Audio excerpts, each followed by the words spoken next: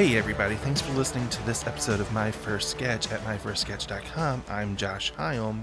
Any questions, thoughts, recommendations, anything that's not spam, feel free to email me at josh@myfirstsketch.com. I'll get back to you as soon as I can. You can like the podcast on Facebook at facebook.com/myfirstsketch. Honestly, it'd be really cool if you rate it 5 stars and leave a review wherever you get the podcast. We're less than 1 week away from the start of Toronto Sketch Fest.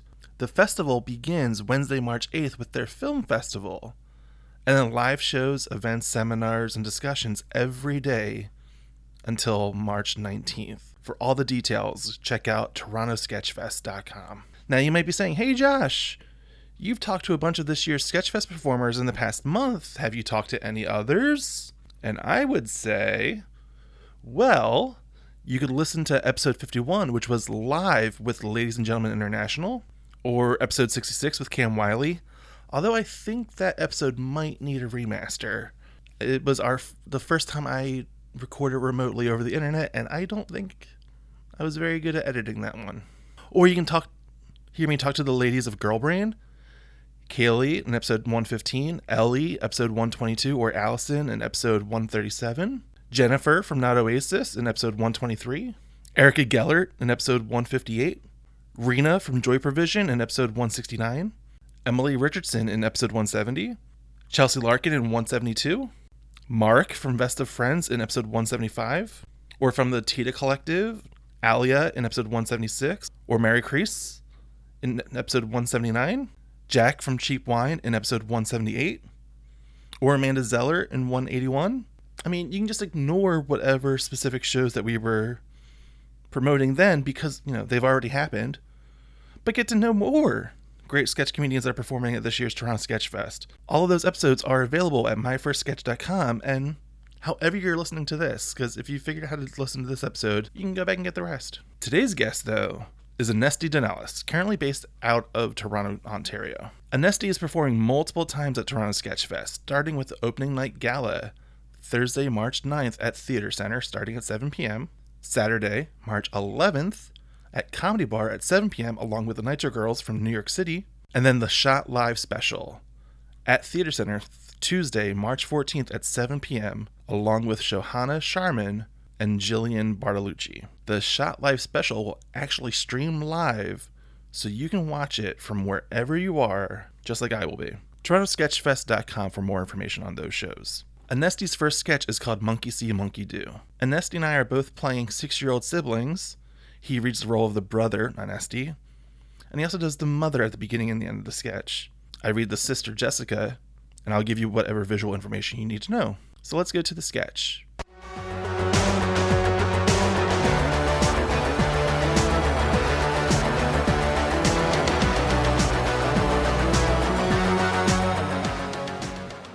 Two 6-year-old siblings are sitting on the floor looking bored.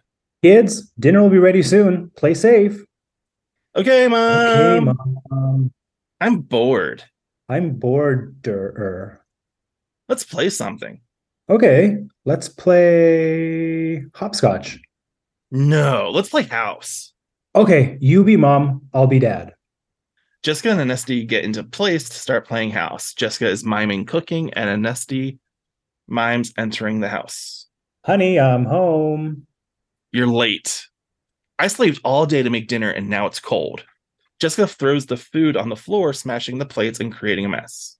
Good. Now you can throw the food where it belongs, in the trash. Is that lipstick on your collar? Yes, someone bumped into me at work. Jessica walks over to Anesti and smells them. You smell like women's perfume. Okay, I'm cheating on you. Jessica slaps Anesti. Don't you dare do that again, woman. You don't own me. I own you, and I can kill you if I'm bored. Let's play something else. The kids take a beat, thinking of what to play. Ooh, let's play job. Okay, I'll be Mom. Jessica gets a chair and mimes being on the phone. So why don't you tell me what you're wearing? I'm wearing nothing now. Good. I'm here to make sure you have a good time. Are you gonna come over? I'm almost there. Come over. I'm coming closer. Come. I'm coming. Come. I'm coming. Come. I came. Yay! Okay, talk to you tomorrow. Jessica hangs up the phone. Well, that was quick. Let's play. Want to play again? I can't play that game more than once. And as he lies down, Jessica remains on the chair. Okay, then. Let's play hide and seek. I'll be dad. No, I'll be dad. No fair. Why can't I be dad? Because I'm a boy. Okay, fine. Then you count. Fine. 1, 2, 3, 4, 5. While Anesty is counting, Jessica mimes packing a suitcase, getting the money from the vault, and grabbing the children to run away from their home. 10. Ready or not, here I come. Where are you? The money is gone. Where are the kids? Kids, dinner will be ready in 10 minutes. I hope you aren't playing video games. You know how they send the wrong message. We're not, Mom. Mom. And blackout. Are you a fan of sketch comedy like Monty Python, Key and Peele, and Saturday Night Live? Have you ever wondered why their sketches are funny? Or maybe why that certain sketch didn't make you laugh? On the comedy podcast Sketch Nerds, we aim to answer those questions while having fun talking about the history and craft of sketch comedy. Every episode features a guest to help us break down our favorite sketches, as well as those submitted by listeners like you. So come nerd out with us and listen to Sketch Nerds at badmedicinecomedy.com/sketchnerds. My name is Samantha Russell. I'm a sketch comedian, and I have a prop and costume hoarding problem. So I figured the best way to get it under control is to start a podcast. On Should I Keep This, I chat with other comedians about their experiences in comedy and our insane prop and costume collections. And on each episode, we both bring a beloved item to discuss whether it's a treasure or just trash. Sometimes it turns out no matter how much money or time we spent on a prop, the only thing we should be holding on to are the memories we've made along the way. So check out Should I Keep This? We have new episodes every 2 weeks, available anywhere you get your podcasts. Where there's lightning, there's thunder. Where there's trouble, there's Donder. Meet Donder, I'm Donder. a.k.a. Jeff. Maybe we can work together someday. That would be a dream come true. Jeff wants to be a superhero, You got a pen?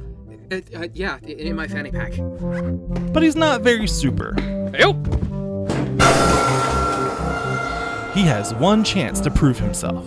My name is Candace. I'm with Nondescript. That's the biggest super agency in the city. But will that be enough? What if I'm not very good at picking teammates? Here's the plan. I punch him. Then I punch him. I'll pull off his penis and punch him in the balls with it. When we put so much into becoming someone we never become, we forget one important thing. I've been chasing one thing for so long, I don't even know who I am without it. We never stop becoming. Listen to Tights on SoundCloud, Apple Podcasts, Spotify, Google, and Stitcher. Hey, Nesty. Hello. So tell me about the sketch. Where did this idea come from? Yes, the sketch. I actually haven't even read it before I sent you. It's been so long. There were some lines I'm like, wow, I can't believe this is in here. This sketch came from the Second City Conservatory. Okay. So yeah, it was one of the sketches that I wrote for the show. For those who don't know, it's just a year-long program where you learn how to write a sketch show. And yeah, I don't know. I guess it just came to me. We were thinking about premises, and I just thought it would be funny if there was two kids copying their parents, and parents are worried about video games and stuff like that. Yeah, reading it, before we actually read it out loud, I just skimmed it, and the I'm coming over part I saw, but I didn't put two and two together. I missed like the context of like, oh, now she's at work. So I knew that joke was coming, but it didn't hit me as hard as it did when we actually were reading it. Right. So was this performed? Like, did this actually get up on stage with that conservatory show? I know, surprisingly, the sketch made it in front of an audience. How did it go? It went really well. Yeah.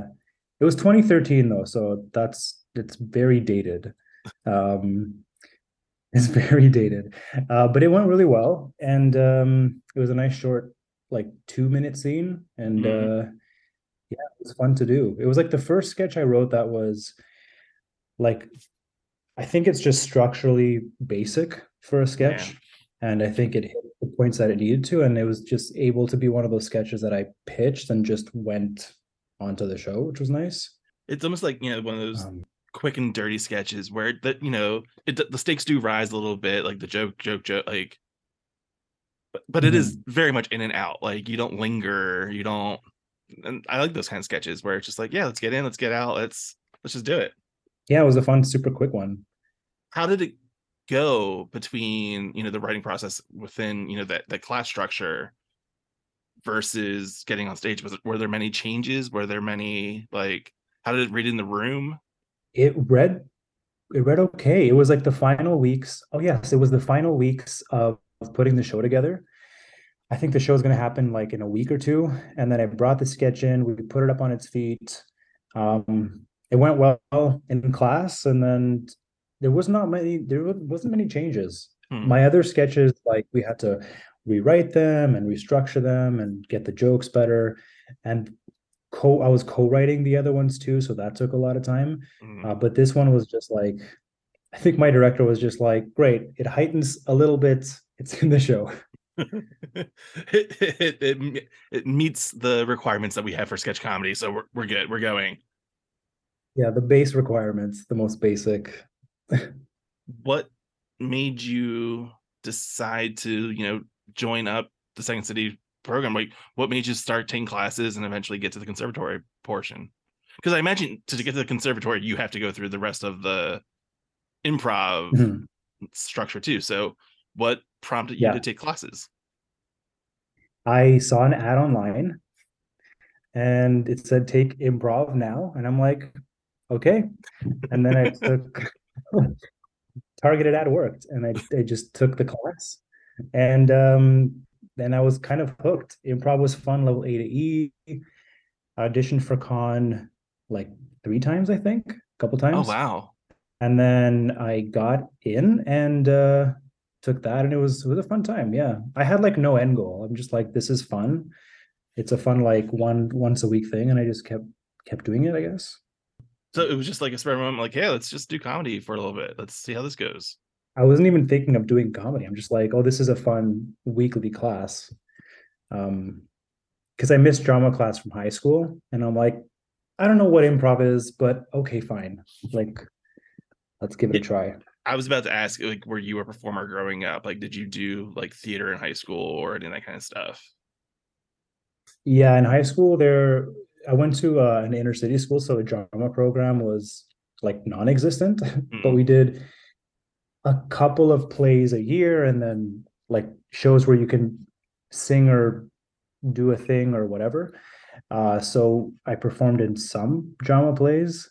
And then after that, in college, I did a couple of musicals because I randomly found like this posting online, and then I found improv. Would you like have you consider yourself like a performer kid versus like a sports or like a Boy Scout kind of kid? Like, were you always drawn to the performance hobbies? I love creativity. I was a very creative kid. My family's a musical family, so that's where I learned violin and stuff. But like growing up, I was in sports, but I was also like in music. Like I was in the strings class and everything like that. So so we'll get into the music part of it, but like, what were you into as a kid growing up? Like, what was your earliest memories of your comedy fandom? Oh, my comedy stuff. What was it? Mad TV. Mad TV growing up. I was a big Mad TV kid. I didn't even know what SNL was until I started conservatory. Because my family my cousins were really into Mad TV. And I remember one time we were flipping the channels and I'm like, oh, what's Saturday Night Live? I was like 13. And they're like, don't worry about it. And I'm like, okay. So I would always just watch Mad TV.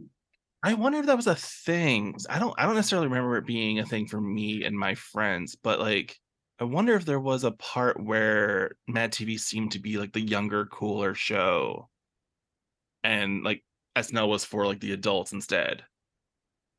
I wonder if like even like your friends had that like impression. That's interesting. Yeah, I think there was like the golden age of Mad TV that lasted for a couple of years. I think back in like the 2000s, that might have been I never thought of it that way, but maybe. Yeah, I mean, because Hmm. for every person that brings up Mad TV, like it strikes me that like on one hand, Mad TV wins because it's just on earlier, like it has that half-hour head start versus SNL. So Hmm. if you're a kid trying to stay up, like you can probably get it to midnight and watch the whole show. Where me growing up watching SNL, I don't think I ever watched a full episode live as it happened, like until Right, like later in high school. because then it's like I have to go to bed now. Yeah. But So I ask everybody, and we'll talk about. I asked everybody about SNL, but I want to talk about like that's the Mad TV side of it. So, who would have been like your favorite Mad TV cast member? oh man, there's so many. I loved, I forget their name. Krista Flanagan was super funny. Mm, Is super funny. Stephanie Weir with her werewolf sketch. werewolf sketch. I have to write that down to look it up. Yeah, it's so funny. It's basically she goes to her bank. She's talking with the bank person at the bank, and basically they're gonna chop her credit card up because she's spending too much. And then she's like, "You don't understand. When there's a full moon out, I turn into a werewolf and I spend money." And then she starts like transforming into a werewolf in the sketch and starts like destroying the office. And she's like, "Oh no, what happened? Was I a werewolf again? Damn." For Stephanie Weir, like I remember her more like I think what was the kid character Dot, where she was like her older sister was a very like overachiever, and she was maybe not special needs, but like more special than like in life. Like yeah, like she was like the character was like the older sister was like really super smart, and like I think there was a sketch where she was already a doctor, and Dot was like, I have these gloves, and like it was just this weird little character. Yeah. It's interesting to think that like the talent that came through Mad TV, it might have taken them a little bit longer, but so many of them have really done really cool and interesting stuff. Like, I mean, Jordan Peele won an Oscar, like, and that's I like, know. And I think I read somewhere that like him winning an Oscar was quicker, like Mad TV to Oscar than any other person had ever won, like from SNL. And it wasn't even like, like it was like just crazy and bananas. Hasn't SNL cast member won an Oscar yet? I know a writer has. Okay. I'd have to double check about cast members because Adam McKay won for I want to say The Big Short a couple years ago, and more like musical people have won things and stuff. So, but like, yeah, I don't know if any of the actors or performers. I used to know all this stuff. I used to be super nerdy and dorky about it. So I'll ask like if you did start getting into SNL and like and maybe watching it more, do you have a favorite SNL cast member? Kristen Wiig. Yeah, she's great. Yeah. So funny. Her characters, her and Maya Rudolph. Yeah, just so funny. And Fred Armisen. Whenever they come in, like I feel like there's a lot of people that come in fully ready to adapt like characters that they had done beforehand and put them into the show. Like, I mean, you mentioned Fred Armisen, like one of his first shows, he had a sketch where he was Farcito, like the Cuban drummer, like and then I found that he'd done that character on stand-up for years, and I think he actually like did on like Comedy Central on one of their like stand-up shows, and I was like, it's so cool to see stuff that you've done before like adapt to SNL and then seeing it before you did it. Like I loved it. Yeah, it's cool to see go from there to there. Even when you see old like archival, I don't know, maybe Second City footage from like Chicago come up, and you're like, oh, that's that character that you do. Yeah, like Chris Farley did Matt Foley, the Living the Van Down by the River thing that started as a Second City sketch that eventually he brought with him. So all right, let's talk about the music side then. So what kind of music were you into growing up? So many. Well, my family is like traditional Greek folk music, so that's what I learned growing up. Oh, cool. But my cousin was like this Gino with like the frosted tips, so a lot of like house music growing up and Euro dance. And I grew up in Toronto, so there was a lot of like so much different flavors of music. Um, yeah, I was like honestly when people say they're into everything, it's usually a lie, but I was actually into everything. It's like I remember that thing of being like, I love everything but country. That was a big thing here with like I guess my Mhm. generation of like teenagers. Like, yeah, everything but country's awful. And now like I'm in my 20s and 30s. I'm like, I understand country. I don't like a lot of it, but I get it. Mhm. I'm on board. There's like some songs that are literally just about beers, trucks, and Jesus. Yeah. I'm like, maybe that's the non-relatable stuff for me, but yeah, country's like okay. What? So you mentioned violin. Was that your first instrument? Yeah.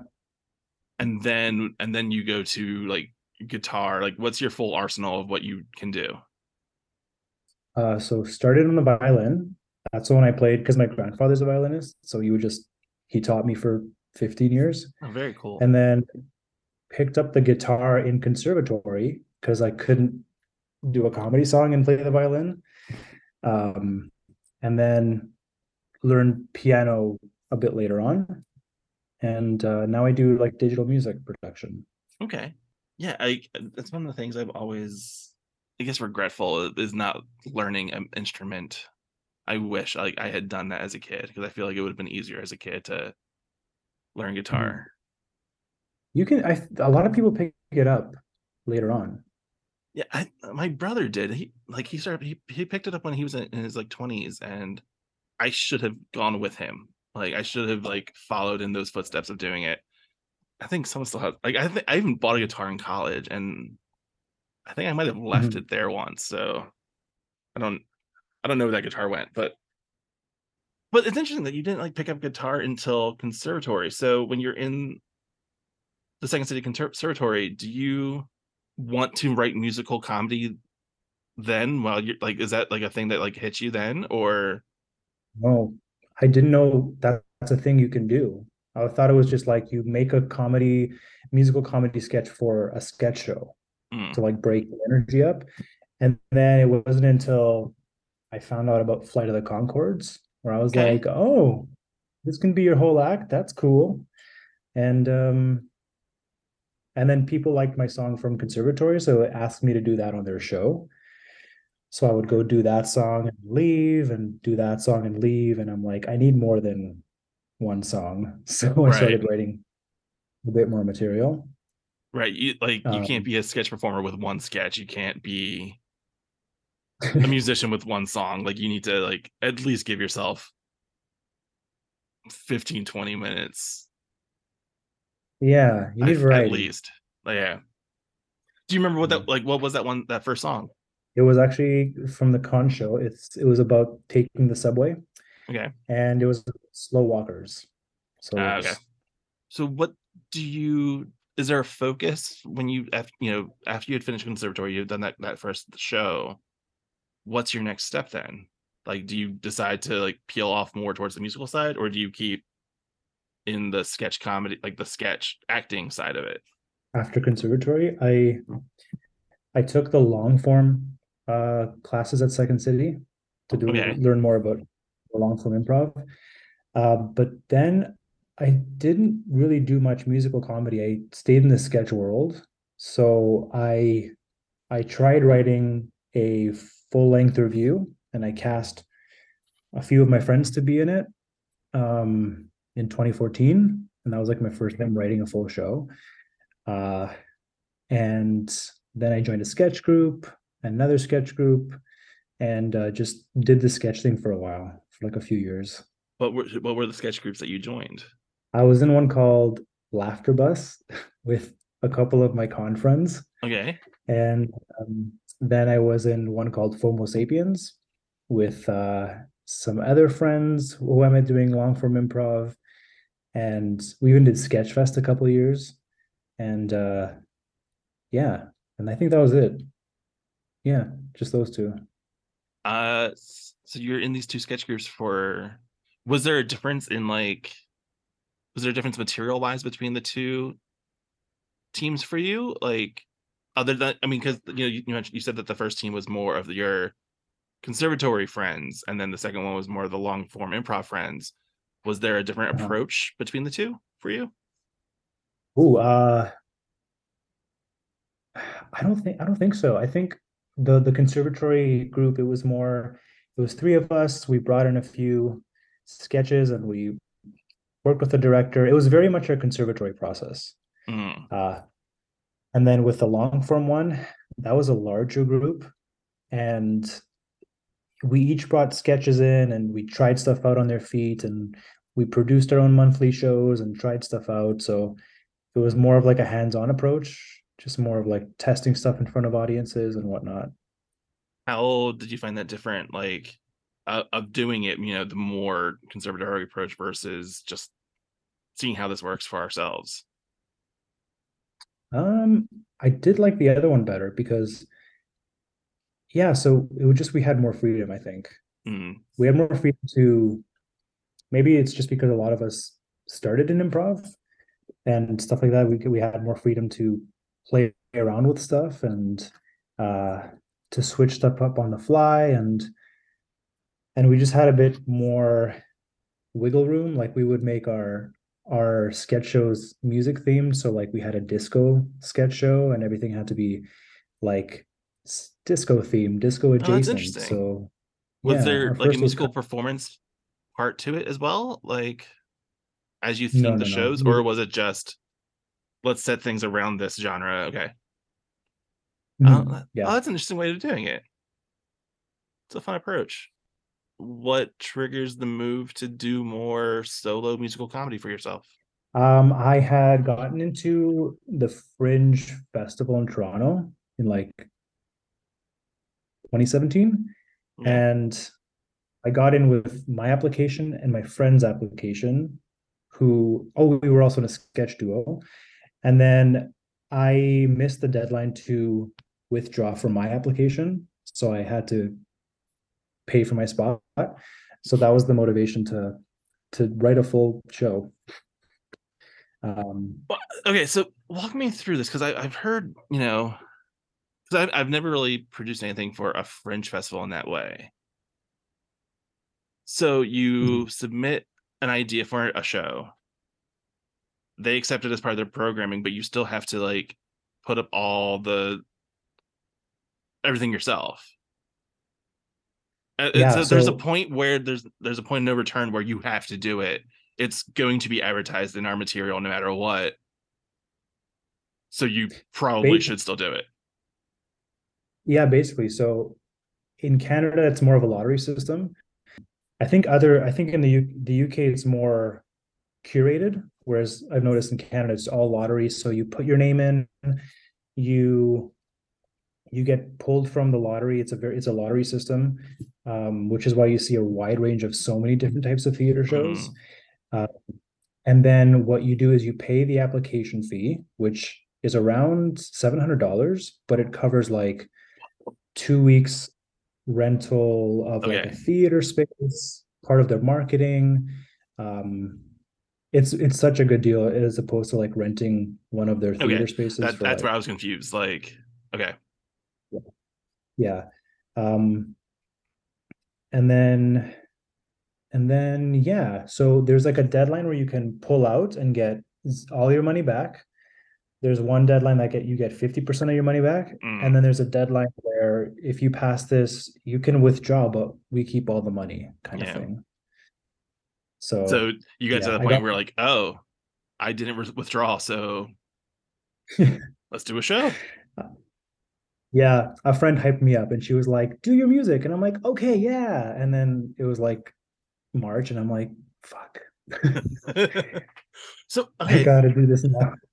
Did you do music not in a comedy sense? Like, were you performing like I said it this way with another person. Were you performing like sincere music instead? No. Okay. So you weren't like necessarily like a musician outside of the comedy world, like as a performance thing. Like you, Yeah, it's fair to say. Yeah, I wasn't a musician outside of it. Like I would play music at home, but I wasn't like an active musician. like you weren't going to like open mics doing Wonderwall, like No, trying no, to no. make a name for Tables yourself. for house parties.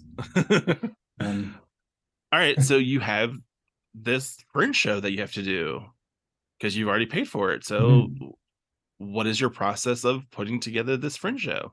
I was learning as I went, and it was literally getting a director and then throwing a bunch of ideas on the wall and being like, which ones are fun, which ones can I do? I have no theme. I don't know how to put a solo show together. And I just put a bunch of songs together with the help of a director. And then I somehow made it to Fringe and performed it all. And yeah, it was a really cool learning experience for that. How long is like the Fringe run for you? Like, how long would it have gone? 8 performances. Okay. And who was the director? Who helped you steer this path? Yeah, Trisha Black. Yeah. Awesome person and awesome comedian. Was at the Second City. Now is on like a bunch of CBC shows, like just killing it. Got like a Canadian Screen nomination. Oh, very So cool. funny. Yeah. And so good at conception, helping me put my vision together and giving me good advice in the process. Yeah. Yeah, it was like an awesome director. It's one of those things that like I think I had to learn the hard way is it's always good to have an outside voice. Even if you're doing a solo show, like having someone like to either rein you in or steer you in a different direction is so helpful. And I wish I didn't have to learn that the hard way. Like Yeah. You need somebody to be like, that sucks. Take that yeah. out. So after doing this Fringe run, do you like pivot and focus more on music versus just regular old sketch comedy? Yeah, I started getting more into music comedy and started trying to do solo performances around town. Was still doing a lot of improv though. I was in a long form troupe. Okay. And yeah, because Second City had like a graduate team.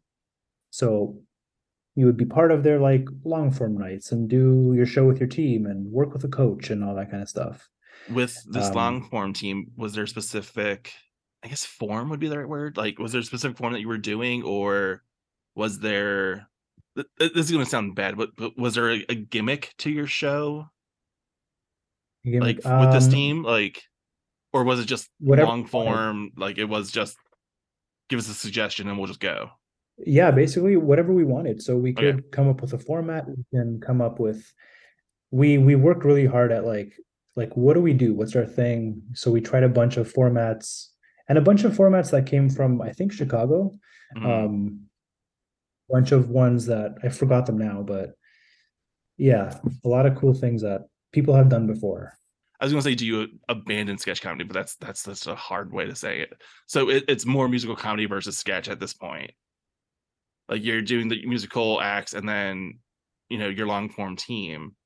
Are you still pursuing like another sketch team or working with others that way? No. I think at this point I got tired with working with people just because it was just so hard to get everybody to come together and schedule. And I mean, it makes sense. Everyone has lives, right? Like people have jobs, people have families, people live far away. And it just felt like it was just got more and more challenging. Cause like, it's like we have a honeymoon period with sketch comedy where in the beginning it's like, we're doing this forever and we're going to like be a team. But then like, I feel like after those first few months, it's like, shit, I have to do what I need to like live. Right. So I just liked how I can just sit down by myself and write stuff and perform it whenever I wanted to. And yeah, I love group work. Like I love group work so much, but it's just sometimes challenging. That's all. Yeah, one of the big hurdles for sketch comedy is always scheduling. Like getting a group of people on the same page on the same night for anything is so difficult. Like, which is like, I guess with, because I've been joking recently that like, you pick comedy as a hobby instead of like a bowling league or a softball league where there's a very set time of like, hey, your game's going to be at this time every week. Sketch comedy doesn't have that. Like it's up to us when we do it. It's up to us when we get together. I feel like maybe there should be like that director, but like, no, this is when we're meeting. Like maybe that would be helpful for some people, like me. I think so. Or maybe even just like, I find a common goal helps. Because like I remember looking back, I'm like, okay, we're meeting up, but like for what though? And then if it's like, oh, we have like a big show planned in like this summer, well, now we know we have to write it. Yeah, or something. Yeah, I I'm don't know. very much on board with deadlines being good. Like deadlines are helpful for me for sure. So you're one of the first people I've talked to in a while that's done Edinburgh. So Edinburgh is one of those like dream vacations for me. Like I wanted, maybe not perform, but I'll happily go and like watch as much as I can. Like that's like vacation bucket list. So tell me about your experience with Edinburgh. Yeah, well, based on your point, it's totally that spot where you can go and just watch as many shows as you want. There's something happening all the time. But my experience was it was a very good experience. I was super nervous doing a show there the first time because I didn't know what I was doing, like going to another country to perform. That's scared the crap out of me. And I was just coming off of Montreal Fringe, which I guess I can say bombed at. Oh no. Because yeah, I was still super new to solo performing and I didn't have the confidence yet. So to do it somewhere that I wasn't familiar with, it was tougher than I thought. And then I go to Edinburgh and I'm like, well, nothing left to lose. And it was super inviting. Like I did 24 shows day after day, same time. And the people there just wanted to see stuff. There was no judgment, no like anything. It's just people vacation there. They go there to see shows. You flyer somebody, they're just like, okay, tell me about your show. What is this about? Yeah. And you're like, whoa, you're listening to me? It seems to it be was like fun. In my head, it seems like such a huge confidence move of like, yeah, let's go to the biggest fringe festival in the world where comedians from everywhere are descending upon this city in Scotland. Like it all just seems like such a huge like maybe not hubris, but like, yeah, let's just do it. Like I can't imagine like having like the confidence to do it for myself. That's what I'm saying. Like I'll have to go and watch everything. You might find that it's a very fun and welcoming thing to try. Like I did a thing called the Free Fringe, which you're not doing the main venue, you're doing what's called the Free Fringe. So if you're a solo act, if you do stand-up, it's that typical stand-up setup, small stage, microphone, seats. It's decent. And the cost is so much less. It's so affordable to do. And I thought I'll give it a try. I'm not spending thousands upon thousands of dollars like some people do in the big theaters. Like I'm not there yet. So I gave it a try and yeah, I was like, are people going to show up? And people did. And it was so fun. How many times have you done it so far? 3, and this summer I'm going back. Wow, it's so cool. Yeah, it's definitely on my comedy vacation bucket list. I have to like actually start hunkering down and planning it instead of just keep saying it. All right, so what's the process for you of recording, like an album of your work? The process of that, it's just performing my live show somewhere. I worked with this guy named David McKinnon, if I remember correctly, and he did like this live sound for my for the setup for my live album. And then I showed up and I performed, and then we just looked through all the takes and cut some stuff up and put it together. It was pretty straightforward because the show was already done. So your albums are just live recordings of performances. Like you didn't go into a studio to do them without an audience. No. The first one was my live show, and then I have another one up, but it was like me during the pandemic learning digital music and trying it out. Okay. So that was all like studio, very loosely put studio. How was that experience of, because I feel like I've been asking everyone about how their pandemic experience was, and I really wish we didn't all have to go through this. But like the trauma. How was it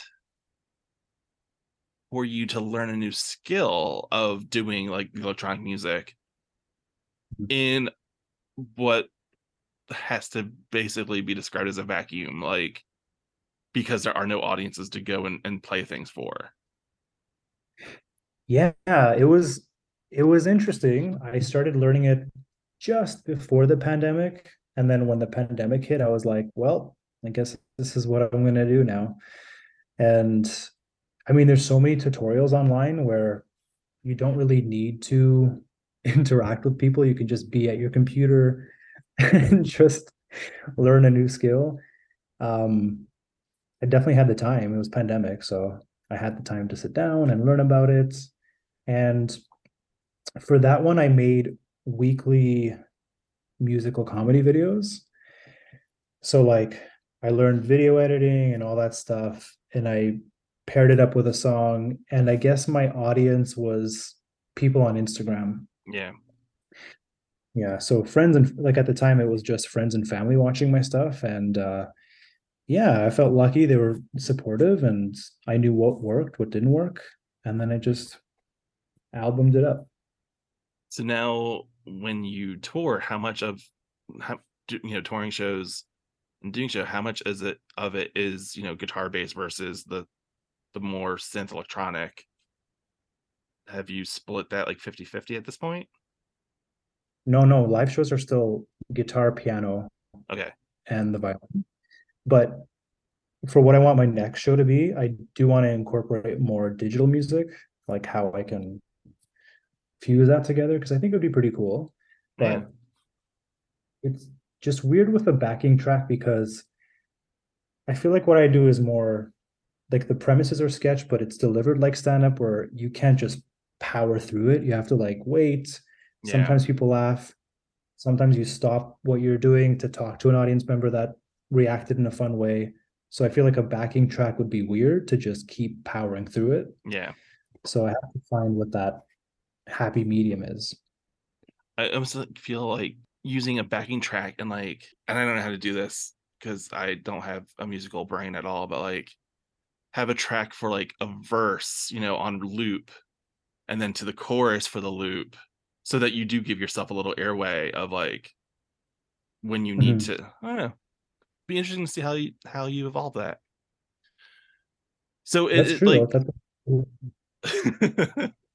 you can take it. It's fine. Yeah, go for it. Go for it. So with this festival, you're performing a live special. You're actually doing a live special at the festival this year. Yeah, it's exciting. A live, like they're doing their first comedy special for Sketchfest. That's so exciting. And it's going to be streaming out. Like I think it's the only thing that's streaming worldwide, and people everywhere can see it. So what can people expect from your current show? From the Shot Live show? Or, any of the other things that you're doing, because you're doing, an abbreviated thing as the opening night gala, like another show with Night Lecture Girls. Like, yeah. So how would you describe your current show for the audience to come to? You flyer me in, do the flyer in Edinburgh situation. Oh, it's just me being like, please come, you have to come. Sanity, please. Yes, so I'm doing the opening night gala and a couple of other shows. I would say the the opening night gala and the Shot Live show, it's going to be just like my best material over the last 3 years, Okay. and it's just going to be a really fun time. Guitar, piano, a violin song that's just the most ridiculous song that I've ever made. Um, and then my Nitro Girl show on March 11th, it's going to be a lot of new stuff, Oh, and cool. I'm very excited for that. Yeah. Theoretically, if people in Toronto, they'll see different shows for each thing you do. Yeah, pretty Oh, much. very nice. Very cool. I mean, you mentioned that you basically focus on the music portion of it, but I'm curious, like, when you are generating ideas and coming up with material, is there still a pull to write as a sketch versus as a song? Like, or is there certain ideas that you think would work better as sketches or premises for improv versus lyrics in a song? Oh, no, I just turn whatever I have into songs. There's Okay. no, I don't do like I don't, there's no sketches. Here, It's more, yeah, like banter stuff and comedic songs. Um, but yeah, I mean, it depends. Like some songs, I have a song called "In My Mind" about how I fight people in my mind, and that's it. It does take a sketch comedy journey where it just keeps heightening each time I go back into my mind, and it follows like a narrative. And then there's other ones called like I Wonder, where I have questions about the universe, and it's just more set up punchline. is there any desire to like trace back into the sketch world? Like, if you find a group of people that like have a solid, easy schedule Mhm. put together, like, hey, let's do a show in 6 months. Would you do it? I don't know. I think it depends on the people, and Yeah. it depends on the project. Yeah. Like I know I love solo work, so I definitely think that's going to be my main thing. But if there's like a fun project with a bunch of people I love, then I would totally do it. So you're saying you need some friends to be like, hey, let's do Toronto Fringe this next summer. Let's do a sketch show. Come on over. Let's hang out. Yeah, maybe. I mean, that's always fun. Yeah. So going through the conservatory program and at Second City, I asked this about to everyone. Do you have any advice for a new sketch comedy writer, or even like a musical comedy writer? Like, what's something that you've learned in your time doing this that you would pass on to the next generation? I would say, honestly, just do it. I don't mean to steal an already existing slogan, but um, I guess just start it. Like take on projects that you think are too big for you to take on, because at the end of the day, you're just going to get through it. You're going to do it, and maybe you'll suck for a little while, but you'll get better eventually. Um, so just do it, and then you'll get better and better in no time. Yeah, I mean, when you think about like with what you said about like before you go into Edinburgh, having a bad experience and kind of bombing in Montreal, which is another great city known for its comedy and like performance too. Like, I can't imagine like all right, let's try another city. Let's see how this one goes.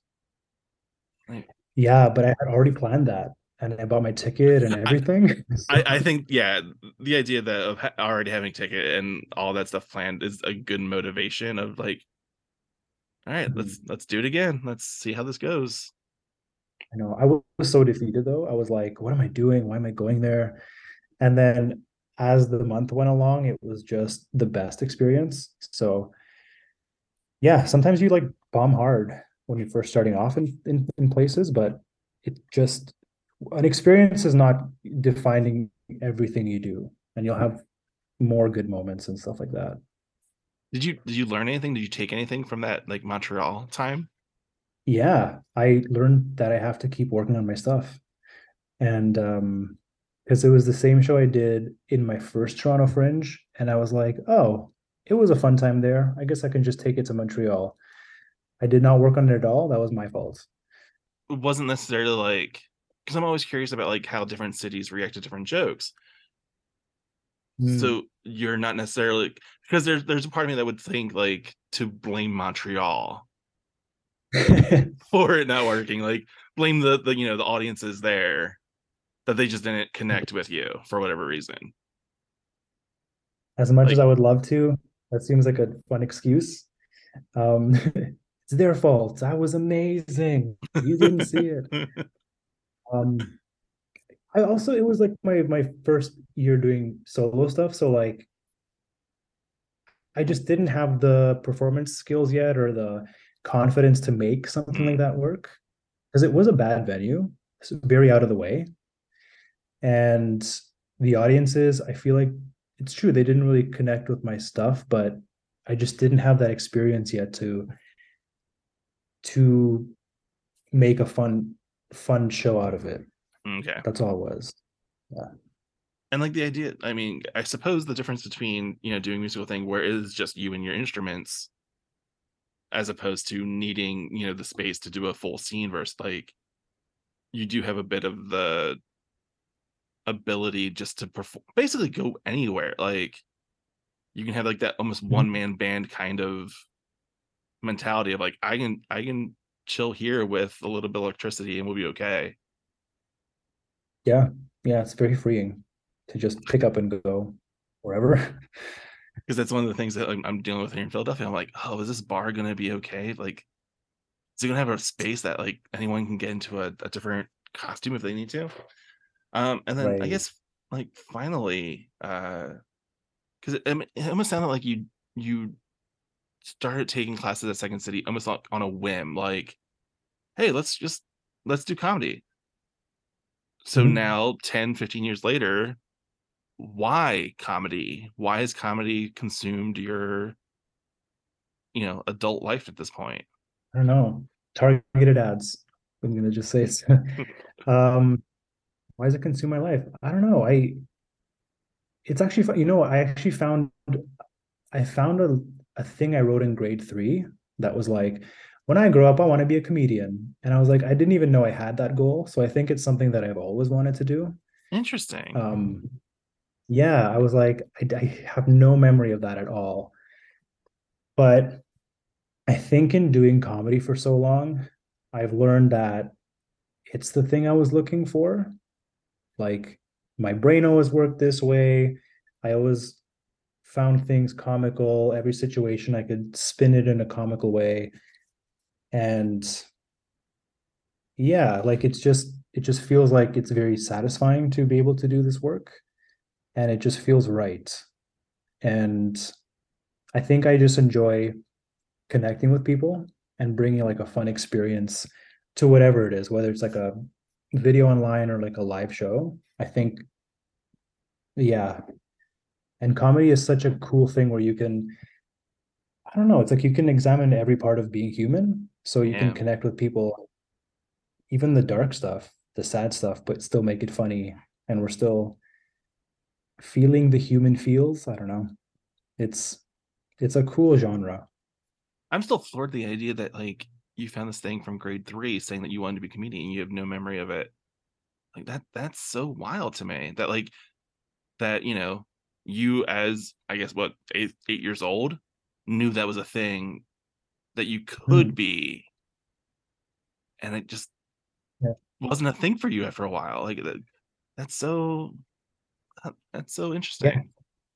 I didn't know how to get into it. I had no any information on like whatever industry we're in. Like I had nothing. I thought like you just go to a shopping mall and someone's like, "Hey kid, let's put you in a movie." Right. Which you hear stories like that. So that's the thing. Like I wonder what, Little Anesti saw and to think that was an outcome. Like now I'm really curious. Time machine. I think let's get a time machine. Let's build one. And just for this. Not to prevent the pandemic. figure out what your 8-year-old brain was thinking because he wanted to be a comedian already. Yeah, I don't know. I guess I knew like that I liked to be a comedian, but I have no idea. Recollection, nothing. It's so wild. Yeah. Very cool though. All right. Thanks, Nesty. Thank you. Yeah, this is a fun time.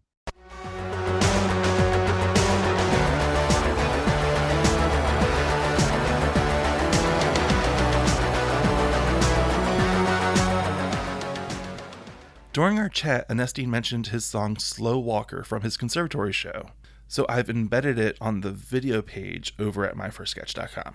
Anesti is performing multiple times at Toronto Sketch Fest, starting with the opening night gala, Thursday, March 9th at Theater Center starting at 7 p.m., Saturday, March 11th at Comedy Bar at 7 p.m., along with the Nitro Girls coming from New York City, and then the Shot Live Special at Theater Center Tuesday, March 14th at 7 p.m., along with Shohana Sharman and Jillian Bartolucci. And that Shot Live Special will stream live all across the internet, so you can watch it live. TorontoSketchFest.com for all the information on all those shows. You can follow Anesti on Instagram and TikTok at AnestiDenalis and learn more at AnestiDenalis.com. And you can stream or download his albums wherever you stream or download your music. I'll mention that Sketchy Baiter is heading back to Zoom on Friday, March 24th at our normal late night slot of 10 p.m. And I can announce that the next live Sketchy Baiter will be at Tattooed Mom on May 7th. We'll talk more about that later.